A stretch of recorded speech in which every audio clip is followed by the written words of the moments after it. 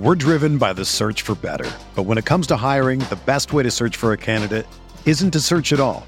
Don't search, match with Indeed. Indeed is your matching and hiring platform with over 350 million global monthly visitors, according to Indeed data, and a matching engine that helps you find quality candidates fast. Ditch the busy work. Use Indeed for scheduling, screening, and messaging so you can connect with candidates faster. Leveraging over 140 million qualifications and preferences every day, Indeed's matching engine is constantly learning from your preferences, so the more you use Indeed, the better it gets. Join more than 3.5 million businesses worldwide that use Indeed to hire great talent fast. And listeners of this show will get a $75 sponsored job credit to get your jobs more visibility at Indeed.com/Blue Wire. Just go to Indeed.com/Blue Wire right now and support our show by saying that you heard about Indeed on this podcast. That's Indeed.com/Blue Wire. Terms and conditions apply. Need to hire? You need Indeed. The baseball season is go, go, go. It's nonstop, relentless for every night, 6 straight months, and then hopefully another month in October. You also have work, friends, family, and a million other things going on. That's when you reach for a Coors Light. It's made to chill. There's only one beer out there that's literally made to chill, and that's Coors Light. I mean, the mountains on the bottles and cans even turn blue when your beer is cold. Is there anything better than opening up your refrigerator after a long day, seeing that icy cold Coors Light can or bottle in your fridge? The answer is no. There's nothing better. That's why when it's time to chill, you choose Coors Light. It's mountain cold refreshment made to chill. Coors Light is the one I choose when I need to unwind. So that's why when you want to hit reset, reach for a beer that's made to chill. Get Coors Light in the new look delivered straight to your door with Drizzly or Instacart. Coors Brewing Company, Golden, Colorado. And as always, celebrate.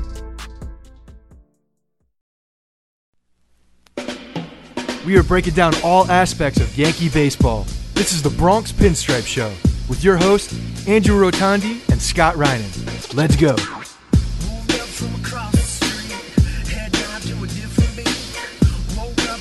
What's going on, everybody? Bronx Pinstripe Show number 18. We are rolling along. The Yankees are rolling along since last weekend. Good news here. Scott, what's up? What's up, Andrew? I'm good, man. 6 in a row. My voice is probably the worst thing that we're going to talk about today because it's in pretty bad shape after a Billy Joel concert. And yeah, man, I'm excited to watch these guys playing some good ball lately. Was it strictly 80s Billy Joel, or was it everything? I mean, Billy Joel plays the hits, I think, when you go to his concert. It's the first time I've ever been there, and it was awesome. I mean, the guy could still belt, and what was crazy about last night is that my voice really got shot because while we were walking in, my wife and her friend got flagged down by, like, the beer line or whatever by one of Billy Joel's PR guys, and they gave us they upgraded our seats to the orchestra, so we were literally seriously in the third row. Yeah. How'd you swing that? I outkicked my coverage and I married up. That's what happened. and apparently Billy Joel likes blonde. So yeah, man, we ended up literally in the very front row of Billy Joel. It was ridiculous. That's it was sick. Awesome. Yeah, it was a lot of fun. So I guess you had a good time, right? I had a great time, and I'm paying for it right now a little bit. But yes, it was a lot of fun. It was Gavin DeGraw opened for him, which I didn't even know was happening, and then Billy Joel played for a while, like 3 hours. So he played all the good stuff. So it was like, did you tailgate all afternoon and stuff? Yeah, we tailgated. We had a winery that, early on, and then so it was a long day, man. A little bit of boozing. Yeah, wow. Well, it was just a new one, so we wanted to check it out, and then we went and tailgated for like 3 hours as well. So yeah, it was a lot, man. All right, so how are you feeling this morning? Better than I was expecting, actually. I'm a seasoned pro at this point. Yeah, you're a vet, right? I'm a vet. The voice can't handle it, though. The voice gets shot fast. But that's from singing Piano Man and, Vienna and all the songs. Moving Out. I thought I was Billy Joel for a little bit there. So I think you and I both had a busy weekend. I was actually up at a wedding in Vermont. one of my best friends from college is got married yesterday to another one of my best friends from college. So we were all up there for the wedding. So I totally missed Friday through Sunday, but I'll still talk about it and pretend I watched. And you guys just won't know that I'm talking out of my ass. Well, now they will, but that's okay. Yeah. But that's the beauty about highlights. We can. The cool thing about it is because I had to miss a couple games just because of I had things going on. But I mean, you can check everything on your phone, and literally I can see what's happening. And then the highlights are so fast and immediate and thorough. So, Well, I didn't think it would look good if I'm. I was a groomsman, so if I was standing up there, checking my phone, seeing what's going on, I didn't think that would be a good look. Yeah, so you're not in the commercial with the guy checking his phone at the wedding. Yeah. This was like the first of my close friends to get married. Okay. So I think my group of friends are going to start getting into the weddings. We're approaching that age here, late 20s, where the dominoes are going to start to fall and people are going to start to get married. But weddings are freaking awesome, man, especially when it's like all your close friends, people you went to college with. It was just a blast. Well, what I've realized is that when you you and I know this, but I'm a little older than you. I actually turned 35 on Friday. And when we go to weddings now, and you're probably experiencing this now because you're going through the wedding run of all your friends, is you act like when you get together, it's college again. Yep. Because that's the only way you know how to handle these people, hang out with these people. And you just revert. So we rented a house. So we all went to school at UVM, and we were in a frat, and it was the street that the frat was on. We ended up renting a house for this weekend that was about a block down the street. So it was really a blast from the past. We just immediately reverted into college mode. Yeah, it's impossible not to. Yeah, 3 straight days of degenerate drinking and partying, and it was an awesome time. Oh, that's good. And she showed up, he showed up.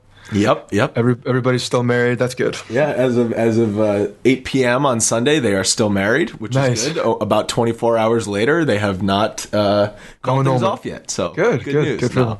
In all seriousness, though, I'm extremely happy for them. I know the guy who got married, he does listen to the show. He's a Yankees fan as well. So Chris, shout out to you. It was an awesome wedding, and congrats. Nice. Congrats, Chris. Yes. So it's been a busy week. It has been a busy week. We've done a lot of stuff, both the Yankees and Bronx Pinstripes. Our website. Our servers have crashed. We've made national news. We've brought on 4 or 5 new writers, which I'm really excited about. We have some really cool contests that we're running. There's just a ridiculous amount of things going on. So the Hank Steinbrenner golf tournament contest. What's that about? Yeah, so that's something that's actually really exciting. We got in touch with some of the people who are running the golf tournament, and we were able to get some tickets that we can give away. So we're actually giving away a pair of tickets to go to the cocktail hour and the dinner after the golf tournament itself. And there's going to be a ridiculous amount of Yankees there. The dinner is actually to honor Dellin Betances and some of the nonprofit stuff that he's doing, but A-Rod's going to be there for an hour at least. All the Yes guys are going to be there. So you got Cone, and then Michael Kay, and a lot of those guys are going to be there. Boomer Wells, Willie Randolph, Donald Trump's going to be there. So there's a whole slew of guys. Cecil Fielder, Reggie Jackson. And the cool thing about this is that there's going to be access to these guys, from what I understand. And so whoever wins these 2 tickets is really going to have a good opportunity to shake some hands, take some pictures, and meet some of these guys. So it's really cool. All right, so 2 tickets. How do they win? How do they enter?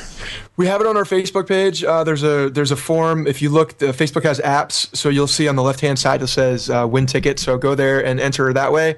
We'll be promoting it Monday, so when this is released Monday morning, you'll see a whole bunch of stuff on Facebook and probably Twitter, and we will go there too. So I'm going to be there as well, so that'll be fun. We'll be able to meet the people who win, and we'll hang out with them for a little bit, and then we'll go in. So that's it. It'll be really cool. It's going to be a really cool experience. Yeah, that's an awesome prize. I mean, that's like better than game tickets. You get to actually meet some of these guys. Yeah, it's July 6th, so it's right after the 4th of July weekend. It's an off day, so they'll be out in full force. It's going to be a lot of fun. Awesome. That sounds great. And we've got, hopefully someone from the Bronx Faithful will win these tickets, right? We started, about the hashtag Bronx Faithful, our first blog of just pictures on Instagram and Twitter, and people sending in pictures using the hashtag from the games went up last week. It was pretty awesome to see. just really the how far we've reached, and we just started this a couple weeks ago. So I think by the end of this season, this is going to be a huge thing. No, I agree. And, we did this last post. So we do a Bronx Faithful post now. We've just started doing it to just kind of show all the Yankee fans with the hashtag. And it's just a cool way to connect with the fans and have you guys. It's just, I think it's fun to see the stream of fans at the game. And this one was only Instagram, but we're going to start including Twitter as well. So I know today we got a whole bunch of Bronx Faithful tags on Twitter as well. So just keep them coming in, man. And guys, and we'll start putting up even more on the post. So I think I'm going to make a page too of all the pictures, so that'll be cool. And definitely, if you have a shirt, one of the Bronx Pinstripe shirts, take a selfie, have someone take a picture of you, use the hashtag, and we'll definitely get your picture up there on the site. Yep, absolutely. There's a whole bunch of them on there right now. So, all right, so we got some new family members to the Bronx Pinstripes family.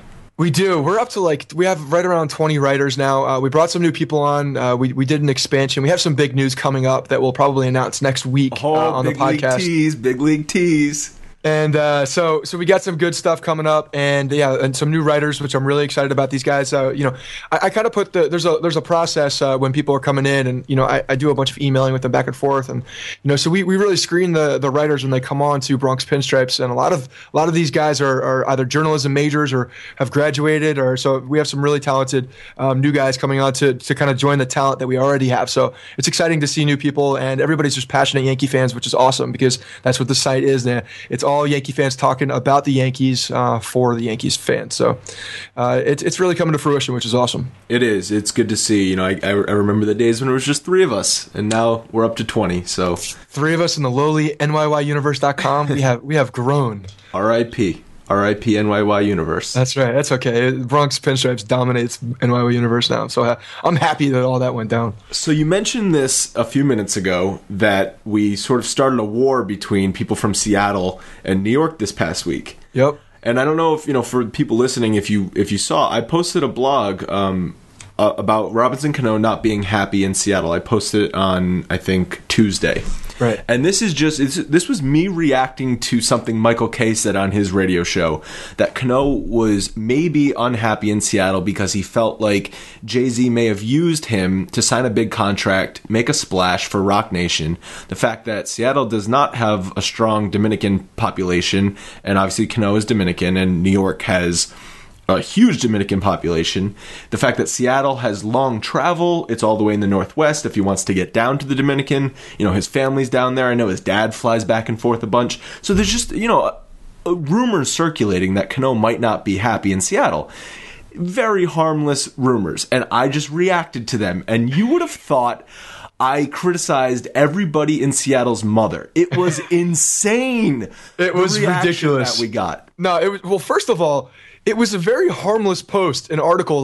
Literally, you reacted to something that Michael Kay said. I mean, in no way was it made. It was not breaking news. Yeah, and it wasn't sent out like we were trying to get clicks and things like that. That's just not the way it went down at all. I was expecting, just a regular post. I wasn't expecting the way it went. But it got picked up by Yahoo. It got picked up by Fox Sports. It got picked up by a lot of really big. It got shared on Facebook 600 times.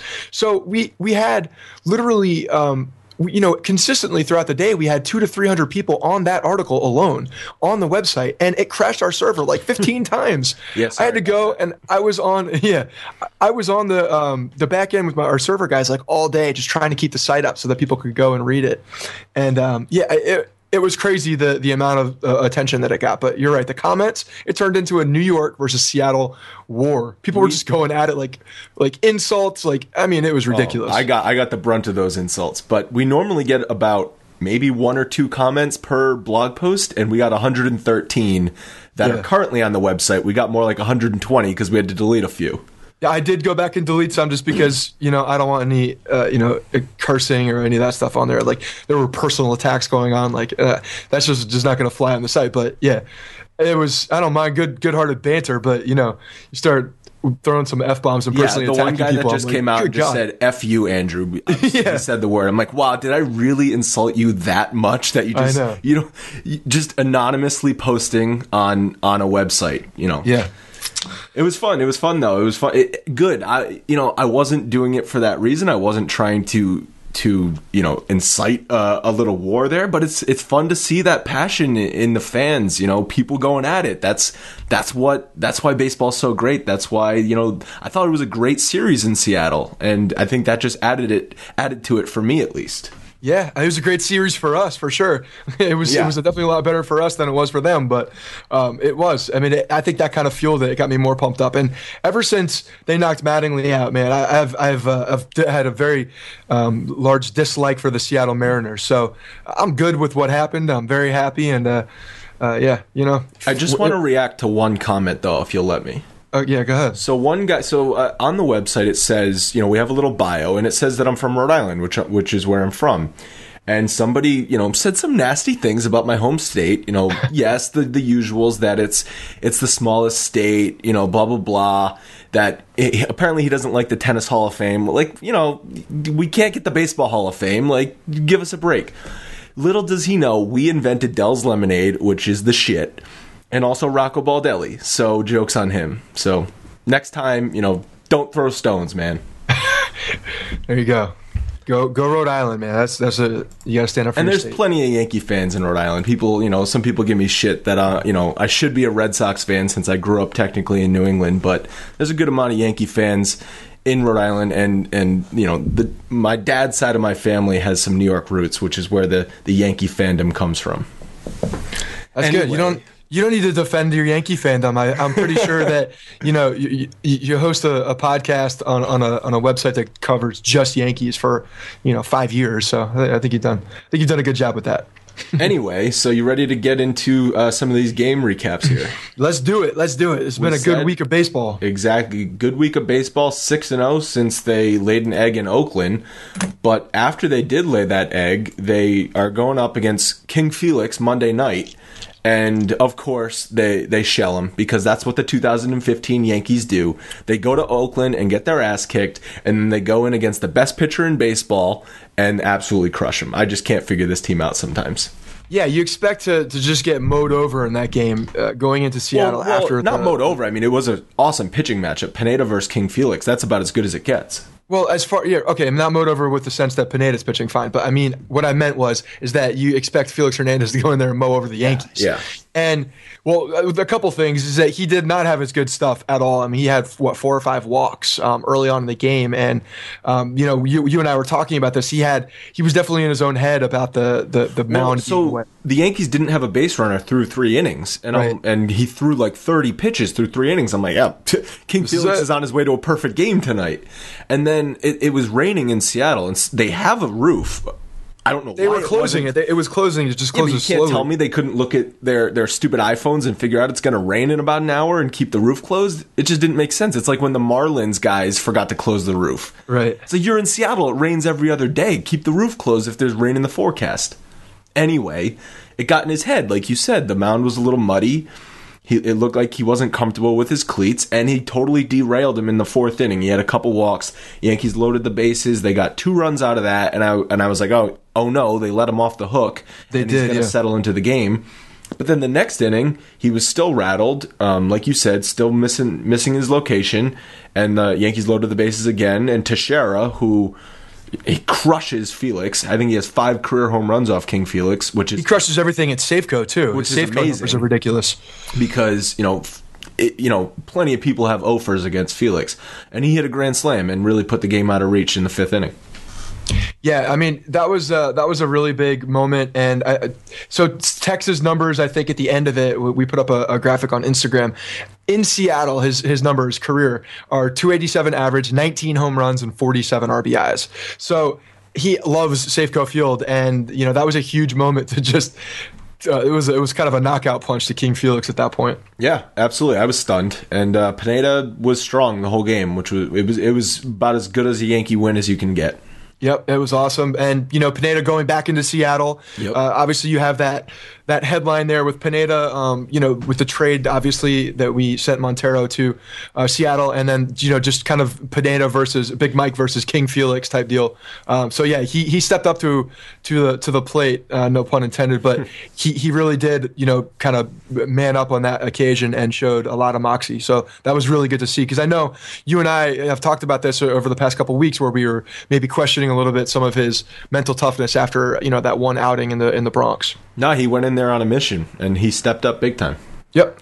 Tuesday they won in extra innings. This was a freaking awesome game. It was an 11-inning game on the West Coast, so it ended around 2 a.m. Yeah. If you did stay up and watch it, it was one of the more exciting games of the year. So CC started the game, and he was pretty good through 5 innings. He got out of a big jam in the fourth. I don't know if you saw this, but Seager tried to bunt with 2 outs and a guy on third. And obviously we know CC has not fielded his position very well this year.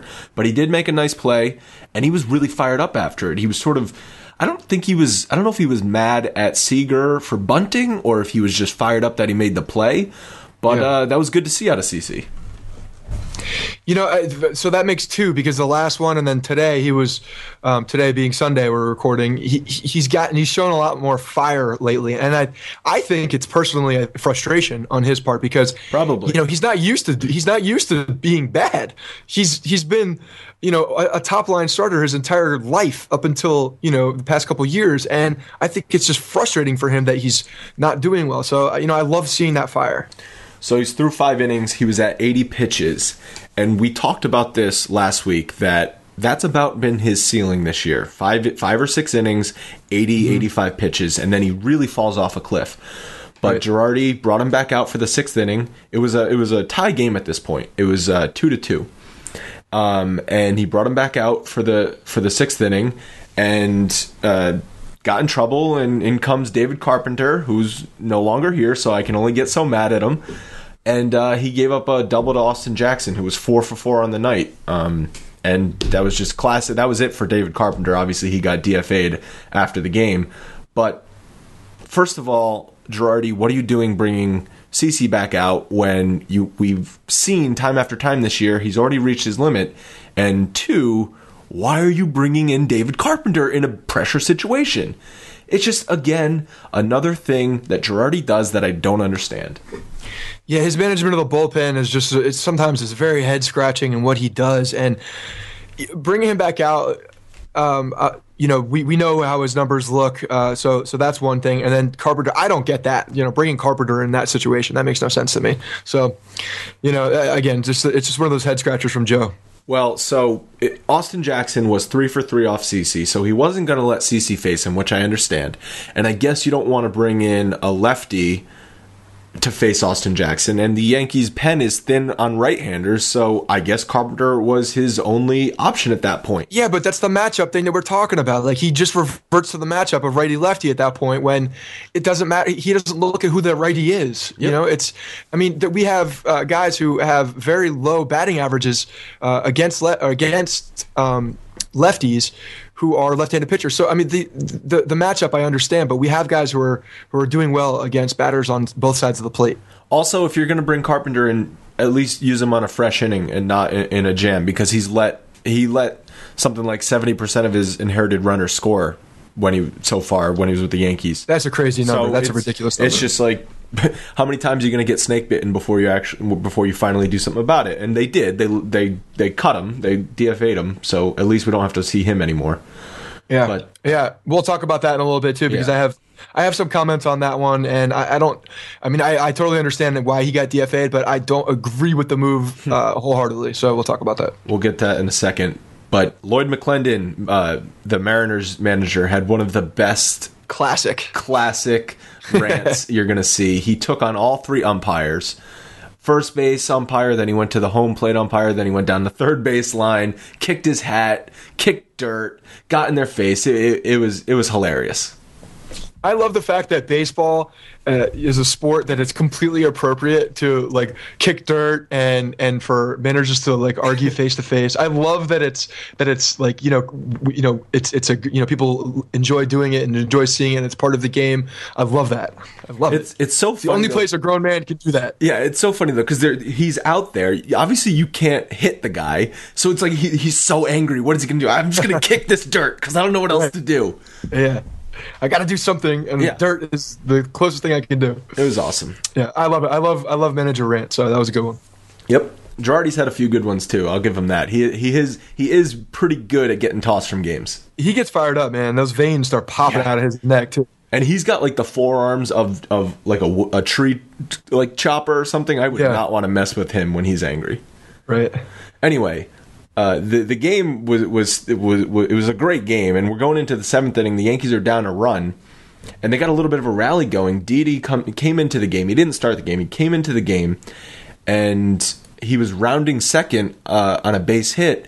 I forget who got the hit, but he was trying to go first to third on the base hit, and he literally just fell down 3 steps after second base. Throw came behind him, and he got tagged out. Killed the rally. So is this where you're going to yell at Didi for falling? Well, but listen, okay. I know he didn't fall on purpose, but that's just another thing we've been talking about all year where Didi makes errors like that. And it keeps building up where it gets to a point where maybe you just think Didi doesn't have good baseball instincts. Things go wrong for him for whatever reason. And, I know he's been coming around with the bat lately. He has been. But it's things like that piss me off. But he wasn't reacting to like a line drive and like shifting gears or anything like that. He literally just fell coming around the bag. Yeah, after the bag. He was trying to go to third base and he just fell. It looked like he just tripped. Okay. So to me, that's like, something that's completely non-related to anything else.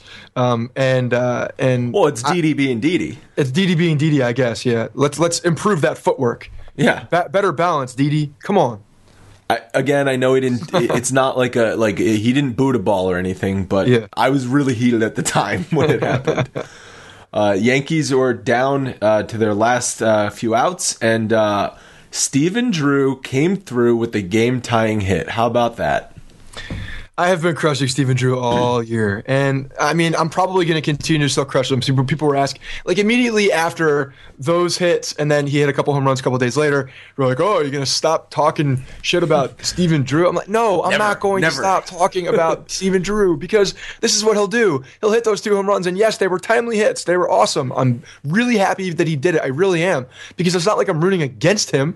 I'm just rooting for the uniform to do well at second base. But what's going to happen with Stephen Drew is that he's going to follow that up with a 3 for 28. That's what's going to happen. And those threes are going to be, they're going to be squibs in the infield. So he's proved over the past year, it's been a substantial amount of at-bats that he cannot hit over 200. So, yes, while I can get excited about the moments that he does well, because they are few and far between, I will still say that we need to upgrade that position. So, rant over. But yeah, good for him. I feel like you feel better now. Oh my God. I mean, I just can't handle people coming out and saying, oh, you're going to stop talking about him. No, I'm not. I need to see a sustained amount of Stephen Drew doing well. And then I will back off. But until then, I'm very happy with the moments. That's all I'll say about it. It's interesting. You are much harder on Drew than I am, and I'm much harder on Didi than you are. That's true, because I feel like Stephen Drew, to me, is more of a vet, and he's been in the league for longer, so he is what we know he is. Didi, to me, is more of an unknown, so I see potential there. I don't see potential in Stephen Drew, and I'm a big potential guy. I see a hell of a lot more potential with 2 guys behind him that are not getting a chance to play every day. That's where I see the potential, and I see it being stumped because Pirella needs to play every day in order to get that bat around. So, yes, that's why I'm very, very hard on Stephen Drew. Not necessarily Stephen Drew, but the people that are keeping him in the game. Fair enough. Well, you want some good news? Yes, news? Please give me some good news. Garrett Jones, 3-run bomb in the 11th inning to win the game. How about that? That's awesome. That's a guy that is playing in a role that is supposed to come off the bench, provide some flexibility on defense, and some pop late in games, right? That's what we're looking for. And that's exactly what he's been doing this past week. So good for Garrett Jones to finally find that stroke. Yeah, and I read something after, because he hit a home run the next day too, and then I think I read something, I can't remember where I read it, that A-Rod has been really mentoring Garrett Jones. So, A-Rod, how about that? The leading the Yankees in 2015. The more the season goes on, the more I see A-Rod playing, the more I truly believe that he looks and actually finally has been humbled, and has been humbled by the game and the fans and everything that's happened and everything he's done. I feel like he's in a good place, and he's really taking on that kind of quiet leader role within the clubhouse, and he's really just kind of using the knowledge that he has, because he's a freak of an athlete, a freak of a baseball player that probably didn't need all the stuff that he did. And I truly, it looks like he's humbled. So good for him taking on that role. Welcome to the dark side, Scott. It's not the dark side. I still don't have a lot of respect for the man, but I have respect for the way he's handling himself this year. So the Yankees got the extra inning win Tuesday, which was awesome, and then Wednesday it was Tanaka's first return back, and he was unhittable. Filthy, just filthy. He got into one minor little jam in the third inning, and Ramon Flores, who made like a million good plays on that road trip, threw a guy out at the plate twice. And other than that, Tanaka was unhittable. He only threw 78 pitches through 7 innings. They were going to limit him to 85 on the game anyway, and he had no walks. He was throwing 94, 95. I think he topped out at 95. His split looked good. He was throwing his slider. He was mixing his pitches. He got a lot of called third strikes, which means his pitches had a lot of movement. Mm-hmm. So it was just good all around. Yeah, he looked really good. He looks healthy, right? He looks like a guy that does not have any problems with that arm. So for everything from what we saw. You're right. It was awesome to see that, and especially being his first outing in back after that injury. So it looks like all on go for him. Everything is looking good. One minor second guess here. They got him through 7 innings. He had 78 pitches, like I just said. And then Joe takes him out, which I totally understand, because you want to keep him healthy. Right. But in a 3-1 game, you bring in Capuano, who I don't is get that. A converted starter to reliever because he sucked in the rotation. And the reason you have to use him in that situation is because 2 nights earlier you used Betances in a blowout game, and then you pitched him the next night as well, so he had the day off no matter what. Like, what the hell? How is that? That's terrible bullpen management. I don't get why that was the biggest problem for me on that one was Betances coming in on Monday night. Was Monday night. Like, why is he bringing him in a 7-2 game? You know why? The binder said Betances hadn't pitched in 2 days and needed work. Yeah, see, that's the type of thing that I cannot handle, and because it bites you in the ass the next day where he wasn't ready to go, and you bring in Capuano in a close game. I don't really understand the logic. I mean, if it's a 6-1 game, I understand, but it's a 2-run game. Capuano's not a short reliever. He's a starter. He just got put in that situation too. That was his first time in the bullpen coming out. Yeah. So surprise, I don't get it. Surprise, he got in a jam, and Miller had to come in, and he got out of a bases loaded jam anyway. Miller got 5 outs. Yes. So if you're going to use Miller for 5 outs anyway, why not just start him in the 8th inning clean and have him get a 2-out save? Well, yeah. So I don't get it. I don't get that particular move. I wouldn't have brought in Capuano. I would have brought in somebody else. But yeah, so that's a head scratcher right there, man. So they got out of Seattle with the 3-game sweep and then the off day. It really turned around what could have been a very disappointing road trip. So they came back home on a little bit of a roll. They were in first place. Angels coming into town. And this is where I go dark because I did not watch any of the games over the weekend. Yeah, so they coming off of that Seattle trip, they needed to win that series, in my opinion, because I think maybe the Yankees also internally were a little shell shocked from that Oakland series. Yep. I think that kind of hit the team relatively hard, and they came out fired up, all cylinders going in Seattle. So that was a big, just for the confidence of the team. It seems like they kind of play up to their competition, which, Oakland, worst team in the league, they play like crap, and then Seattle, who, record wise might not be one of the best teams in the league, but they were going up against Felix Hernandez. The Mariners have Nelson Cruz, who's probably the best hitter in the league this year. So they got a lot of good players on the team, obviously Cano as well, and they swept them. So, I don't know. I can't figure this team out. Yeah, well, it's okay, because now we're on the hot side of that streak. So, yeah. Unfortunately, there's the another side of the what's on the other side of this streak is what I'm scared about. It's much better when you can't figure out why they're winning than when you can't figure out why they're losing. Right, exactly. So Friday night they come in and they win 8-7. Drew, again, this is what I was talking about. He had 2 home runs. 2 home runs. So, hey, maybe he's coming around. Maybe you're seeing that. But to me, it's like fool's gold. Like he shows a couple good games, like right on the brink where he's about to get. I feel like he's like that close to getting DFA'd. Like really, like this week, he had another bad week. I swear he was gone. And now he's like right back in the mill, and we're gonna see another streak. But so here's the reason why I don't think they're gonna let him go is because they need as many middle infielders as they can get because no one has really stepped up. So they're not just gonna let somebody go. They're gonna try and find somebody who's getting hot, and maybe Drew's getting hot. Maybe. But the problem, here's the problem for me now. Because now we have 2 guys. We have Stephen Drew, and then we have Brendan Ryan, who's rehabbing in AAA. Yeah. And to me, they're very similar players. Brendan Ryan doesn't have as much power, but neither one of them are going to hit for average. And they're both, plus defenders. So to me, they're both great utility guys. They can both play second and short, and they're great guys to have as flexibility as a utility guy. Like, I have no problem with Stephen Drew being on the team as a utility guy because he's got pop. He's got a great glove, so that's kind of what you're looking for. Maybe a late game pinch hit home run type thing, and defense. That's good. That's a good role for him, in my opinion. Having Perella as a starter, or bringing up Refsnyder and having one of these 2 guys as a late game defender, I have no problem with that.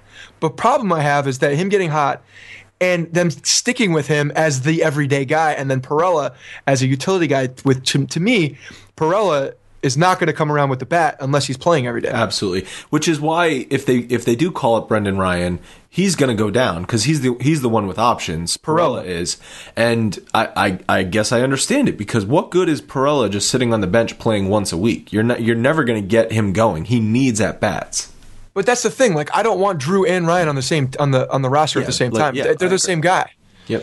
So that's the biggest problem for me is that I think that Perella needs to be in that everyday second base role. Give him some time to prove that he can do it, or not prove, whatever. But give him some time because at this point, it's why not? And then having Drew or Ryan as one of those guys, be the utility backup guy. So that to me is the ideal situation. So Eovaldi pitched 5 1/3. He only gave up 4 hits, which is good. He usually gives up about 9 hits in 5 1/3 innings. Right. Only one run, so again, good. But 4 walks and 93 pitches, not even through 6 innings. It's just way too much.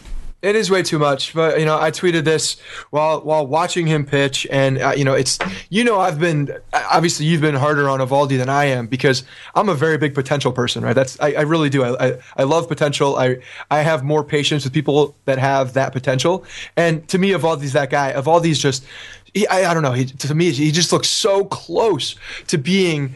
That much better. Like, he's so close. You're dazzled by the mid-90s fastball. I am. I'm dazzled by the stuff. I really am. And the walks. That right there is a little unfamiliar to him. He doesn't walk as many guys, but he throws a lot of pitches, and that's his problem. Like, he doesn't have that put out. No. He doesn't have that killer put out pitch that he can start managing that pitch count a little bit better, and make guys miss.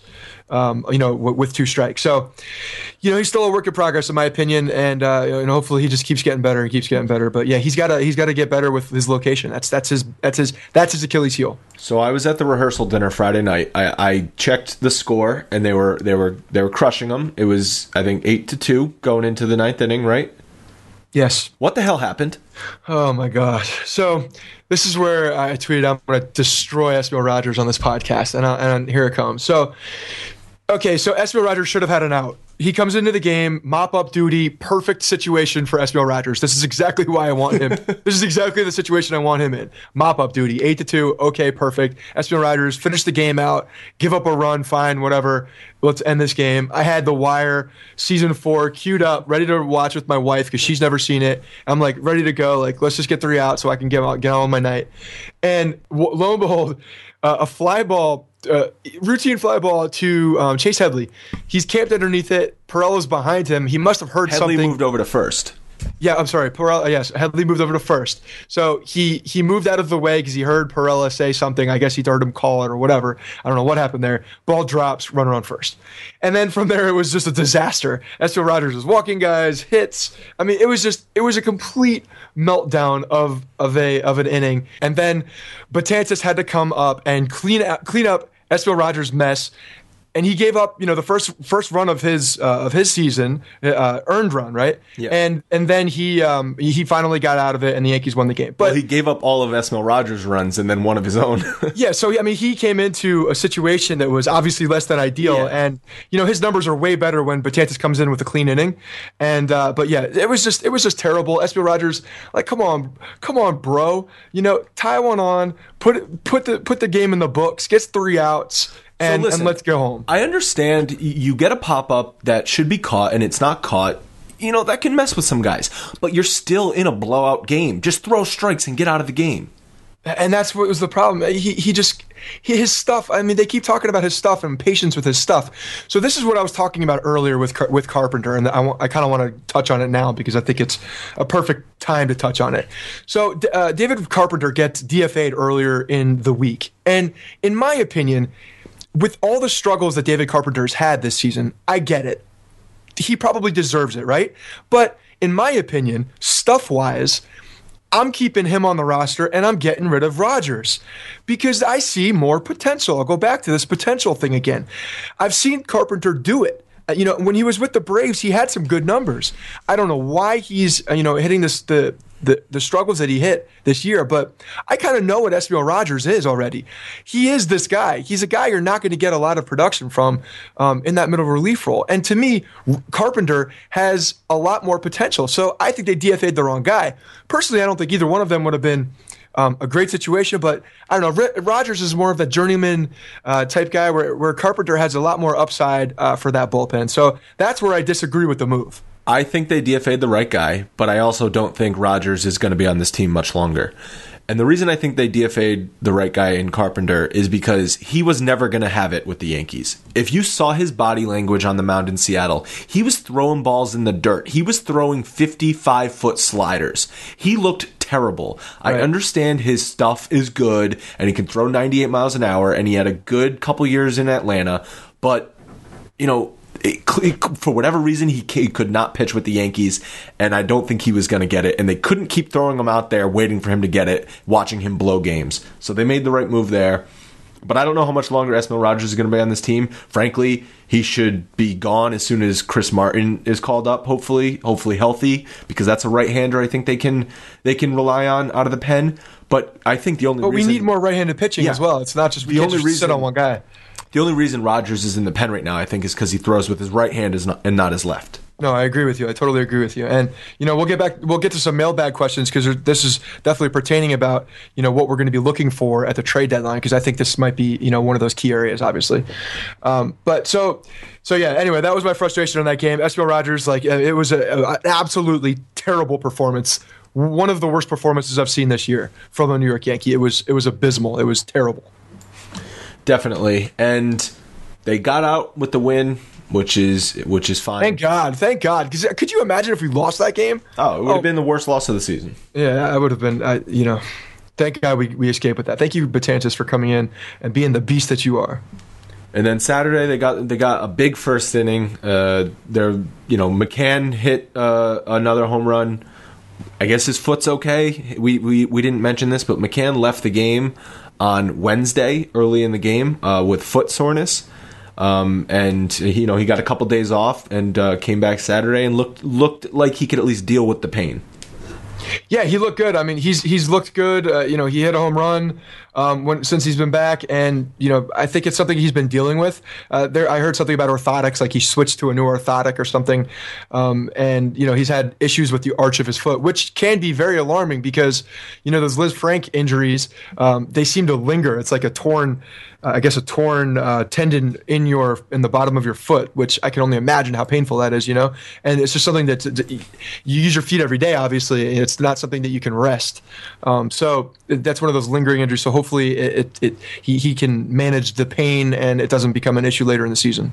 But also to come out of this game, and we've said it, I feel like I'm a broken record with this, but Warren is a good starting pitcher. He is a good starting pitcher. He's one of our, he's stabilizing the back end of our rotation. Five starts in a row now of quote unquote quality start. 6 innings or more, 3 earned runs or less. And if you're getting that out of your 4th or 5th guy in the rotation, you sign up for that every time.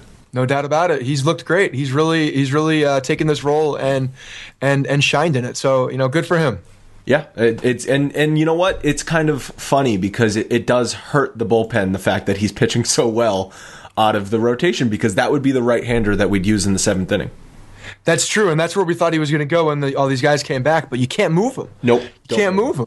So, I'm interested to see what happens when Nova comes back, and how our situation is going to look then at that point in the year. So we'll see, but Warren's been tremendous, and, we've needed him, because without him being that stable arm in the back of the rotation, this team looks a lot different, I think. It's easier to find a right-handed reliever that can pitch in the 7th inning than it is to find a quality starter. So, no doubt about it. So no way move him. Sunday, today, the Yankees get the win as well.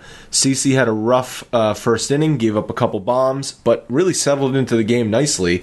And, the Angels lineup has some hitters, and they, Trout and Pujols, they can hit lefties. And the fact that CC settled into that game, he was moving his pitches around. He was throwing his fastball to the inner half of the plate on righties, which is good.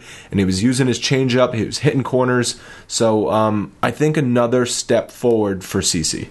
Yeah, his changeup and his slider were both very good today, and he was really getting guys to miss, and he had a bunch of called strikeouts, which is a good thing, because that means the batter, obviously was a bit fooled by that pitch, which is very good to see, because it's what he's going to have to do. Yeah, he has to fool people. Yeah, so hopefully, we've said this again, broken record, but it seems like he's kind of maybe settling into that role a little bit more and getting more comfortable with pitching without the velocity that he's had. And you could tell, touching back on this as well, the fire in CC, because in this game, in the 6th inning, he gets tossed at the end of the game. End of the 6th inning. End of the 6th inning, right. It was on a double play ball. He was kind of barking at the home plate umpire, and umpire did not, the home plate umpire did not have any of it. And then they got real heated. Girardi came out. Both of them got tossed. But he was complaining about the low strike not being called on a ball 4. Yeah. So here's what I'll say about that. First of all, I think it was a blessing in disguise that CC got tossed from the game, because I think they would have brought him back out for the 7th inning if he stayed in the game. And we know that he hits a wall after the 6th inning. So I wanted him out of the game anyway. But what are you doing, CC? It's one thing to get fired up, but you can't get run from a game in the middle of a game that you're pitching well in. I got zero problems with him getting run there, and I'll tell you why. For a few reasons. One, I have a feeling he knew that was his last inning. I think he knew he was done through 6. And with CC, I want that fire in him, because I need him. It just proves how much of a competitor he is. And I'll tell you this, knowing that I think he knew it was his last inning, and he's a leader on that team. Him getting fired up and getting tossed when he knows it's his last inning, I got no problems with that, because he's kind of showing that he's not going to take that from the umpire and with that low strike, and he's kind of defending the strike zone for the Yankees at that point at home. Like, he's got to get that call at home, and he wasn't getting it. So I think he was completely in the right for getting fired up, and I think the umpire pushed back a little much, and that's why he got tossed. If you look at the replay and the way it went down, he was just kind of like asking, that was low, and then the umpire got offended by that, and he gave him a quick hook. Yeah, and CJ Wilson was getting the low strike. I know a couple of Yankee batters complained about low strikes, so I think CC just wanted the strike zone to be equal, which is that's right. Totally at home, where you should be getting that call. But listen, if Girardi and CC had a conversation before the 6th saying, after this inning, no matter what happens, you're done, then I have no problem with CC getting fired up there and getting run from the game. But if that conversation didn't happen, I think that was that immature move on CC, getting thrown out from a game that he's pitching well in. Yeah, well, we're going to disagree on this one, because I have zero problem with it. I love the fire. I love the fact that he kind of defended the strike zone. And Yankees rely on the long ball again. Young, Gardner, and Perella all went yard. Gardner had the big one, 3-run blast.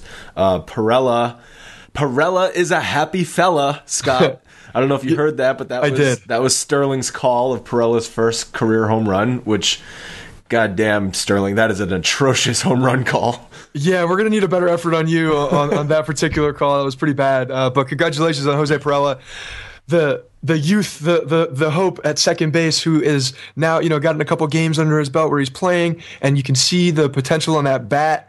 And he's holding down second base, man. Give me him at second base every day, please.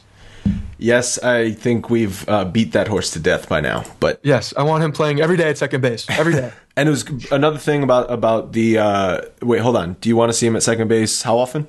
Every day, every single day. Got it. So Chris Young hit a home run. He had been in a terrible slump, so maybe he can get going again. He kind of carried their bench for the first month of the season. So carried their bench, carried their team. I mean, he was playing. He got himself into an everyday role when Beltran was just abysmal in right field. Chris Young was playing against everybody early in the season. So yeah, he's been a big part of how the Yankees were able to kind of get off the hump early in the season. He doesn't need to hit 330 with a ton of home runs, but if he can just be a legit fourth outfielder and a threat off the bench to go yard, that's huge. See, that's exactly the role that Stephen Drew needs to be. That's the same thing, right? He's a plus defender and gives you flexibility. Young can do the same thing, and he's got pop late in the game. Well, I just walked into that trap, huh? Yes, you did. Yes, you walked into that one. I'm not giving you credit, though. You didn't plan that. No, I did not plan that. That's why it was even more beautiful. So that's exactly why he's that's what you're looking for from your bench guys. All right, upcoming schedule, they're off today, or they're off Monday, and then they got 2 versus the Nationals, and then they're off Thursday, and then they got 3 in Baltimore, so hopefully they can keep the train rolling.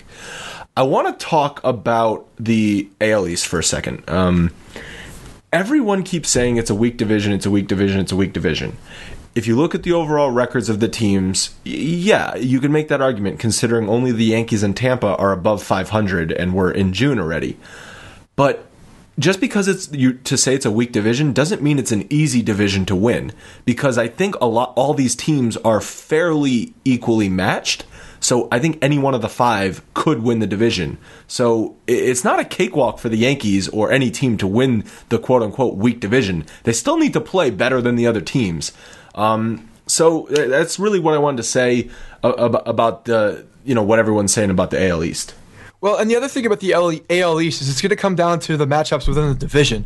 And there's never an easy game in the AL East when you're playing another AL East opponent, right? Like, Baltimore always plays us tough. The Red Sox are obviously going to play us tough. Toronto and Tampa always play us tough. Tampa's like the one snake in the grass that's kind of scaring me, just because I know they're getting reloaded on the pitching side, and they already have good pitching.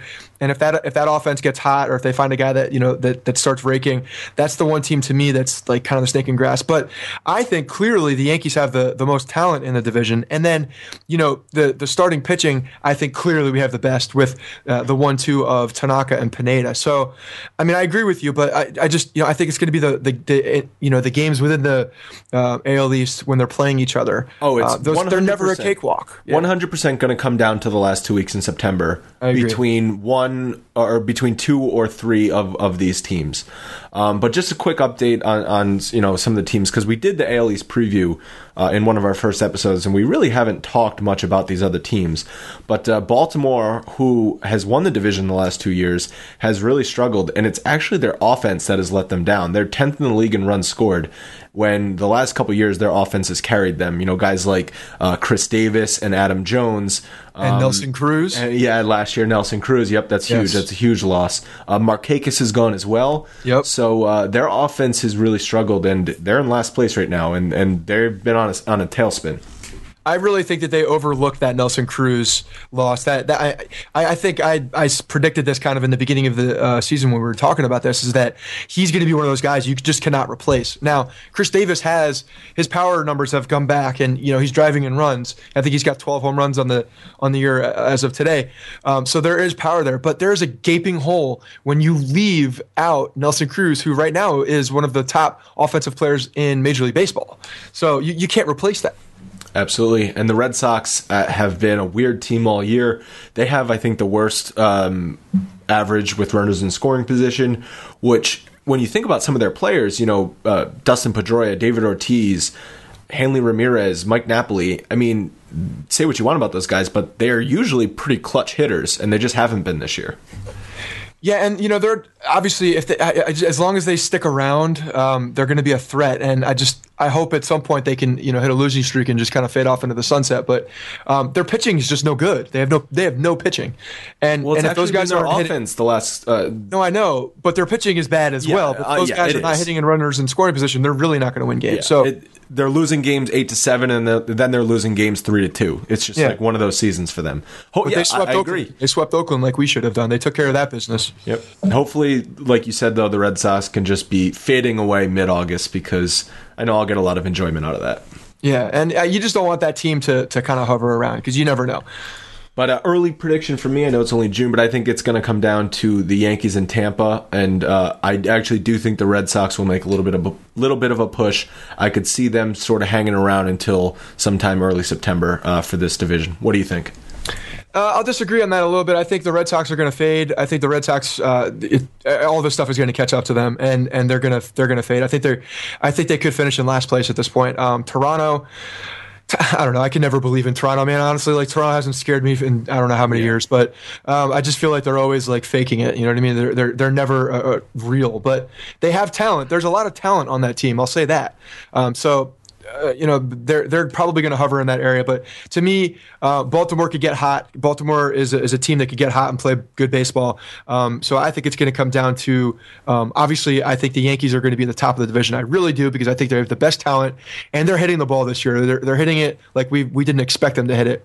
And you called it early, the wild card being Mark Teixeira, and he truly has been. And he's if he continues to hit and A-Rod continues to hit, it's going to be tough to beat the Yankees, obviously, if we stay healthy. Mark Teixeira is in the MVP conversation. He's not the MVP of the league. Obviously, you got guys like Nelson Cruz with unbelievable stats, but he's in the conversation, which is huge for this team.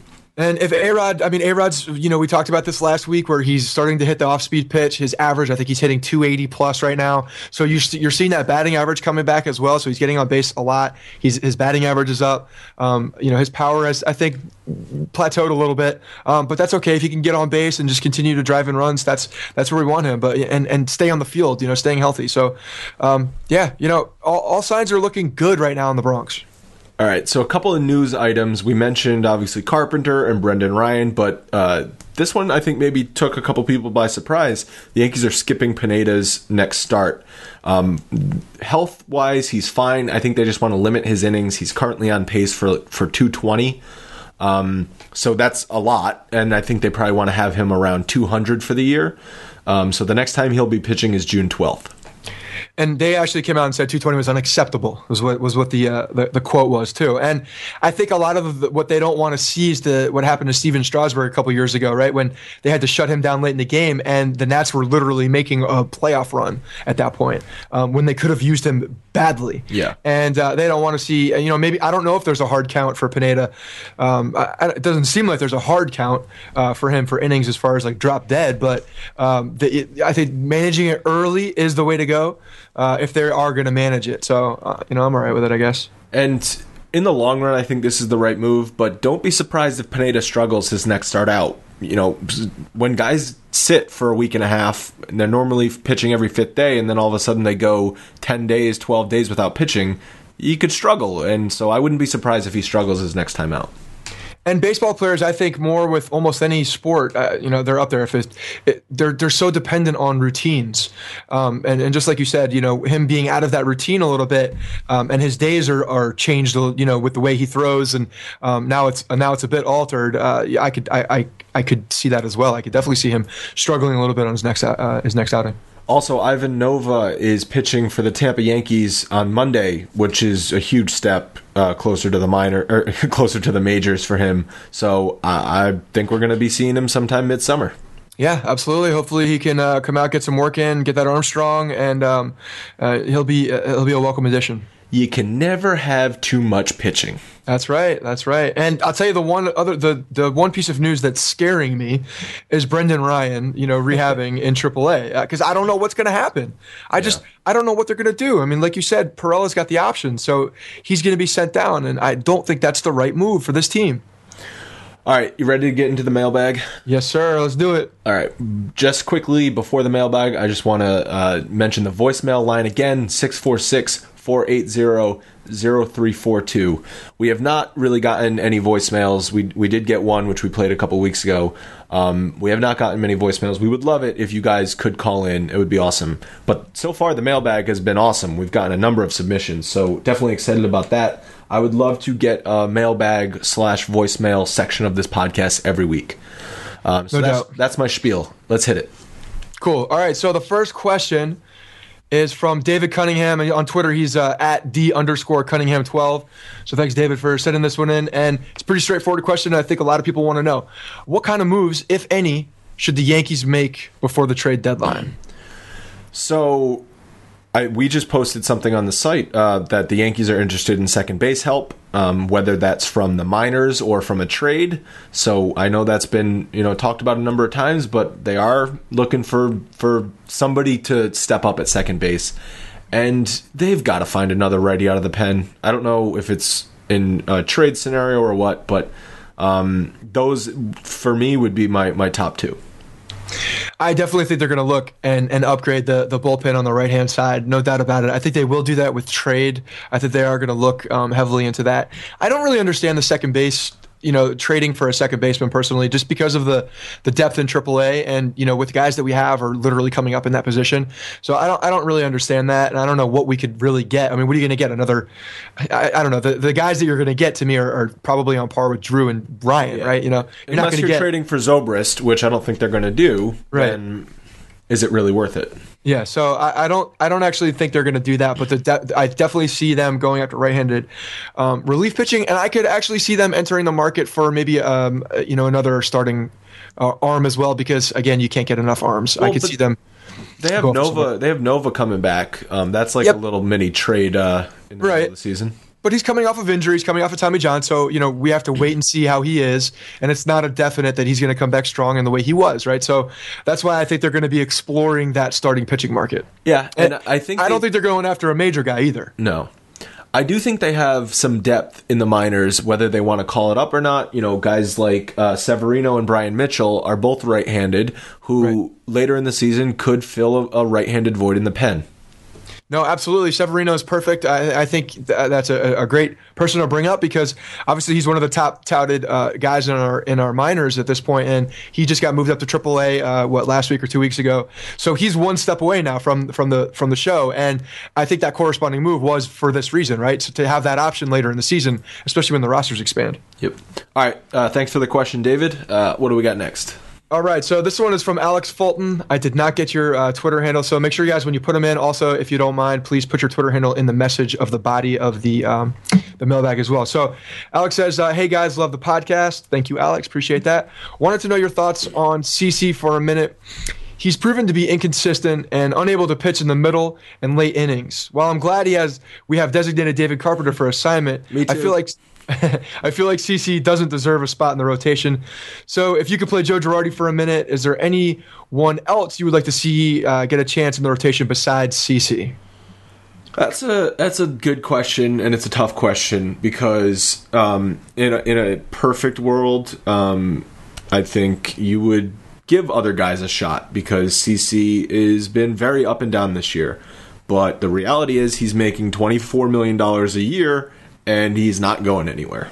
He's not going anywhere, and I mean it's just not going to happen. So, the last couple starts from him have definitely been more improved, and on the side we can maybe see some more optimism there. So, hopefully he's learning again how to pitch with lesser stuff, and he's maybe making strides in more of a consistent way. All right, so Alex asked me to play Joe Girardi. I'm going to play Joe Girardi here. Okay. In a CC start, I'm telling him, give me what you got for 5 innings, and if you're looking good, I'll let you start the 6th, but you're not starting the 7th. Maybe he did that today, and that's why he got tossed. So maybe you and Joe are on the same wavelength. CC is a 5 to pushing it to 6 inning pitcher, and that's it at this point. I agree. I mean, I've seen people write up this past week, the past week or two. I've seen a bunch of different articles around the kind of the Yankee blogosphere as well about them limiting him to 5 innings, and that's just what he is at this point. He's a 5-inning guy, and the numbers prove it. I mean, you put out the numbers about how the OPS drastically goes through the ceiling when it doubles he pretty much. Yeah, so unless he can prove otherwise, that is exactly who he is. But he's not going anywhere. All right, good question, Alex. And I guess it remains to be seen what CC is this year, but he's not been their biggest problem, so I guess that's good. Cool. So we actually have one more question from Alex. He submitted a couple, but we'll do one more just to talk about the All-Star game too. He said, "Do you think we will see an AL All-Star offensive lineup with 0 Yankees this year? I know Ellsbury might be in the running, but what do you think? Go Yanks." What do you think? Yeah, so I saw he put this question in there, and then I went and looked up the starters for the All-Star game if it were to start, tomorrow. And there's 1, 2, 3, 4, 5 Kansas City Royals. So I guess Kansas City Royal fans work. Do they have jobs? Well, I think what happened is there's a number of bandwagon fans from that little World Series appearance last year, and I think they're really stuffing the ballots there. I don't know. Bandwagon Royals fan, that's a new thing, but yeah, they're definitely coming out in full force with the voting. So. It does not look like there's going to be a Yankee. So here's the starters right now. Salvador Perez, catcher for the Royals. First base is Miggy from the Tigers. Second base, Jose Altuve from the Astros. Shortstop is Alcides Escobar from the Royals. Third base is Moustakas from the Royals. In center, we got Lorenzo Cain. Trout is also out there. And Alex Gordon from the Royals. And the DH is Nelson Cruz. Looking at those 9 starters, I don't know weird. If you it's could, weird. But I don't know, if I'm saying who deserves from the Yankees to be in there more than those guys. I don't think anybody. Ellsbury was definitely on pace, if he didn't get hurt, to be the starting center fielder or a left field position or something like that. But I don't know if you can start. Teixeira is having a great season, but he's not going to win out over Miguel Cabrera. So I think the answer is no. There will be no Yankees in the starting lineup. Yeah. That's okay. We'll fly under the radar. We'll just keep flying under the radar. Everybody says we're not going to be good, and we're just going to, keep succeeding and doing what we're doing. And, gluten-free Mark Teixeira will have to settle for, he should make the team. Definitely. He'll be on the team. So he'll be there, but, just not in the starting rotation. And I want to see A-Rod on the team. That's not going to happen. But, yeah, it's not going to happen, though. All right. As much as the A-Rod supporters want him, he's not going to be there.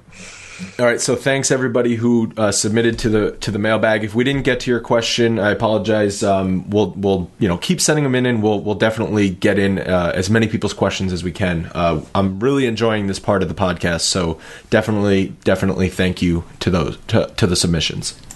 Yeah, awesome. So big week last week. We got to keep it going. Off day on Monday, which is good. Get these guys rested. Get that bullpen rested. And we should be, flying on all cylinders when we go into Baltimore and Washington. So Washington series is kind of a little payback series, in my opinion. 2 off days this week, so not going to be a ton of Yankee baseball midweek, but I guess you can watch The Wire Monday and Thursday night. There you go. I got one more season to go. We're on the final season, so that's a great show. Actually, it's perfect to watch to finish the season out in The Wire, right? Because we're going to be in Washington and Baltimore this week. So I don't know. I've never seen it. Oh, it's great. You should watch it. It's one of the best shows. I've heard it's great. It's on my list of TV shows to eventually watch. The problem is it's like I have like 4 months to watch TV, and the rest is just consumed by Yankees baseball. Yeah, I get it. So, all right. Good talking with you, and I guess we'll see you next time. See ya. Hey guys, thanks for listening to the Bronx Pinstripes Show. Make sure you find us on iTunes and subscribe so you can get all new episodes directly onto your phone. If you do like the show, we'd love for you to take a minute and give us a 5-star rating and review in iTunes. It really helps us out and allows us to create more shows. We're on Twitter at Bronx Pinstripes and the same on Facebook. You can always find us there talking Yankee baseball. Thanks again, guys, for your support. Really appreciate it, and go Yankees.